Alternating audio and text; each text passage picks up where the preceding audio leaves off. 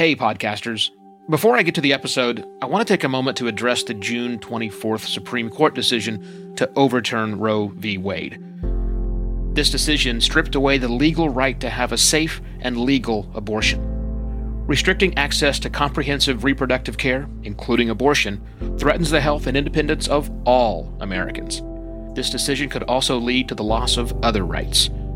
To learn more about what you can do to help, go to choice.crd.co. That's choice.crd.co. And I encourage you to speak up on your podcast as well. Take care and spread the word. The future comes at every industry hard, including podcasting. Should you learn bleeding-edge skills you hope will emerge in the future, or relevant now skills you hope will stay relevant in the future?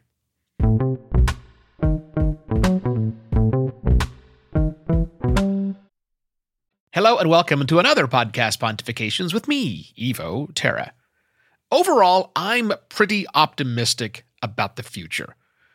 I truly believe that the moral arc of the universe is long, but it bends towards justice. It's a quote from Martin Luther King.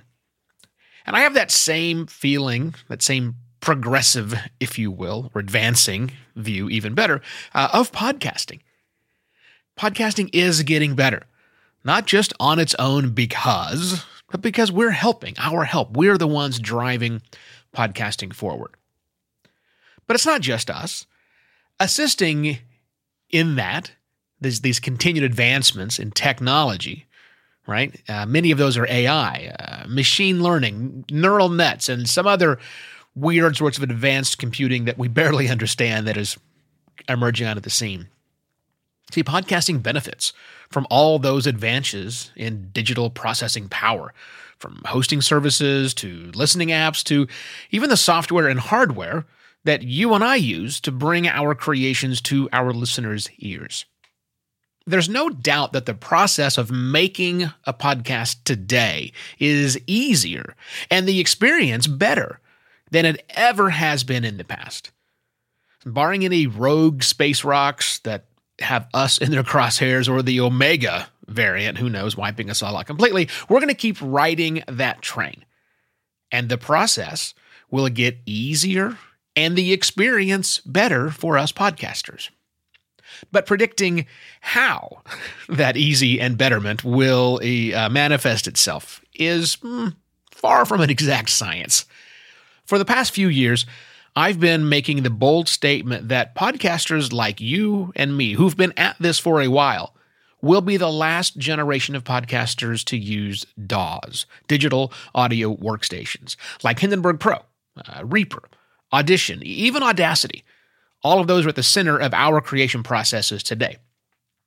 But the next generation, I think they'll have a completely different approach. I think they'll be using text-based editing tools like Descript, for example, and put that at the center of their creation process. And I still stand by that assertion. But what I'm worried about is the middle ground between the two. And by worried, I mean, I don't think there is one. But before I explain that, this episode is brought to you by Buzzsprout. Buzzsprout helps you launch a successful podcast with powerful tools, in-depth podcasting guides, and remarkable support. Learn why Buzzsprout is trusted by over 100,000 podcasters at buzzsprout.com. Hey, it's Evo. Thanks so much for listening to Podcast Pontifications, whether you're brand new to the show and to me, or if you've been listening since the very beginning so many years ago.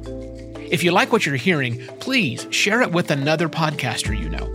My mission with Podcast Pontifications is to make podcasting better by inspiring serious podcasters like you. So, if you feel inspired, share the show with another serious podcaster. Send them to podcastpontifications.com. And thanks again. During my long winter's nap of 2021, I decided to take the plunge, if you will, and really go all in with this new text-based paradigm of editing content.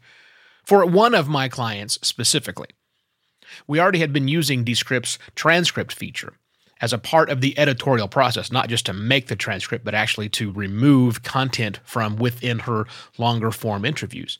She and I were collaborating on doing this as we make our episodes. Descript was a part of that. So it made sense for me to start there. I would just move all of the engineering work that I would do after the editorial work. All that engineering work I would just do within Descript. My goal was to really retrain myself there, acquire the necessary skills to use that new paradigm, and then shift more production work over to that system, all of it, if it made sense, including this, Podcast Pontifications. Because look, you know me, I love the future, and I got to put my money, or I guess my time in this case, where my mouth is. So during that test, I produced 3 different episodes of my client's show in that new style, 100% inside of the new tool. And I am very happy to say that the episodes that I produced sounded great. I honestly cannot tell a difference in the sound quality between an episode that I fully produced in my DAW, Hindenburg Pro, or another episode that I produced completely in Descript. And that's great. And also, the experience proved to me what I thought all along, that this really will be the way that the next generation of podcasters make content. But you might remember I said that I stopped after 3 episodes, or I only produced 3 episodes. And that's true. And I certainly have not switched the production process of Podcast Pontifications. Hindi is still my jam. Which brings me back to the assertion that there isn't much of a middle ground here. I had thought, naively, that the experience was going to give me 2 vastly different approaches in my toolkit, which would then allow me to choose which path would be the most optimal for the job at hand. But it didn't work out that way. And I think it didn't work out that way because my brain is really hardwired to work with waveforms. But that's a recent acquisition, actually. My brain had already made a paradigm shift long ago, when I started working with waveforms about 17 years ago in podcasting. Prior to that, I was editing audio with nothing more than studio monitors and a razor blade. I didn't even see a waveform.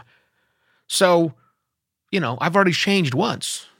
And arguably, my brain's not nearly as flexible now as it was then, thanks to biology, not anything else. But look, my problem's not everyone's problem. If you're relatively new to podcasting and have a relatively young brain, or you have people on your team who are new and also have relatively young brains, I think the switch away from a DAW to a text-based editor is going to be easier. I'm still betting on the long form, on the long game, betting the long game, betting on the come, whatever I'm trying to say, on tools like Descript. And no, this is not a sponsored message for Descript. Just giving you my honest opinion of how things have been going. I still think that approach, text-based, is going to be the dominant way that podcasts are made in the future. How far away that future is rather questionable. And the good news is that us old dogs, if you will, who have mad DAW skills, we're not going to be displaced by this anytime real soon. Again, the output can and oftentimes does sound the same. But as long as we keep making great audio, which makes all of podcasting better, we'll still be fine.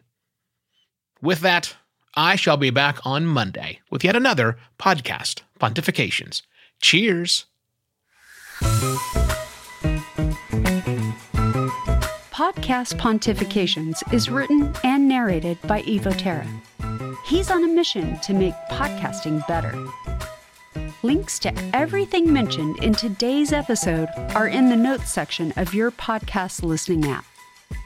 A written-to-be-read article based on today's episode is available at podcastpontifications.com, where you'll also find a video version and a corrected transcript, both created by Alley Press.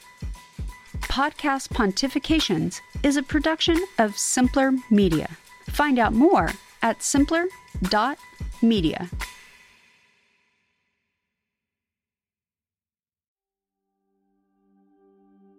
While Americans overwhelmingly support the right of an individual to make their own decisions about abortion, unfortunately, that right is no longer protected everywhere in the U.S.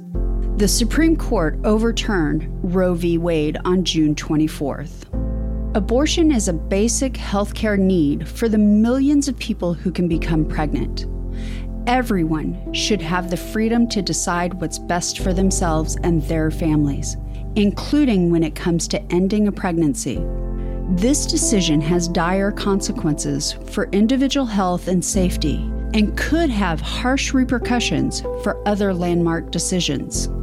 Restricting access to comprehensive reproductive care, including abortion, threatens the health and independence of all Americans.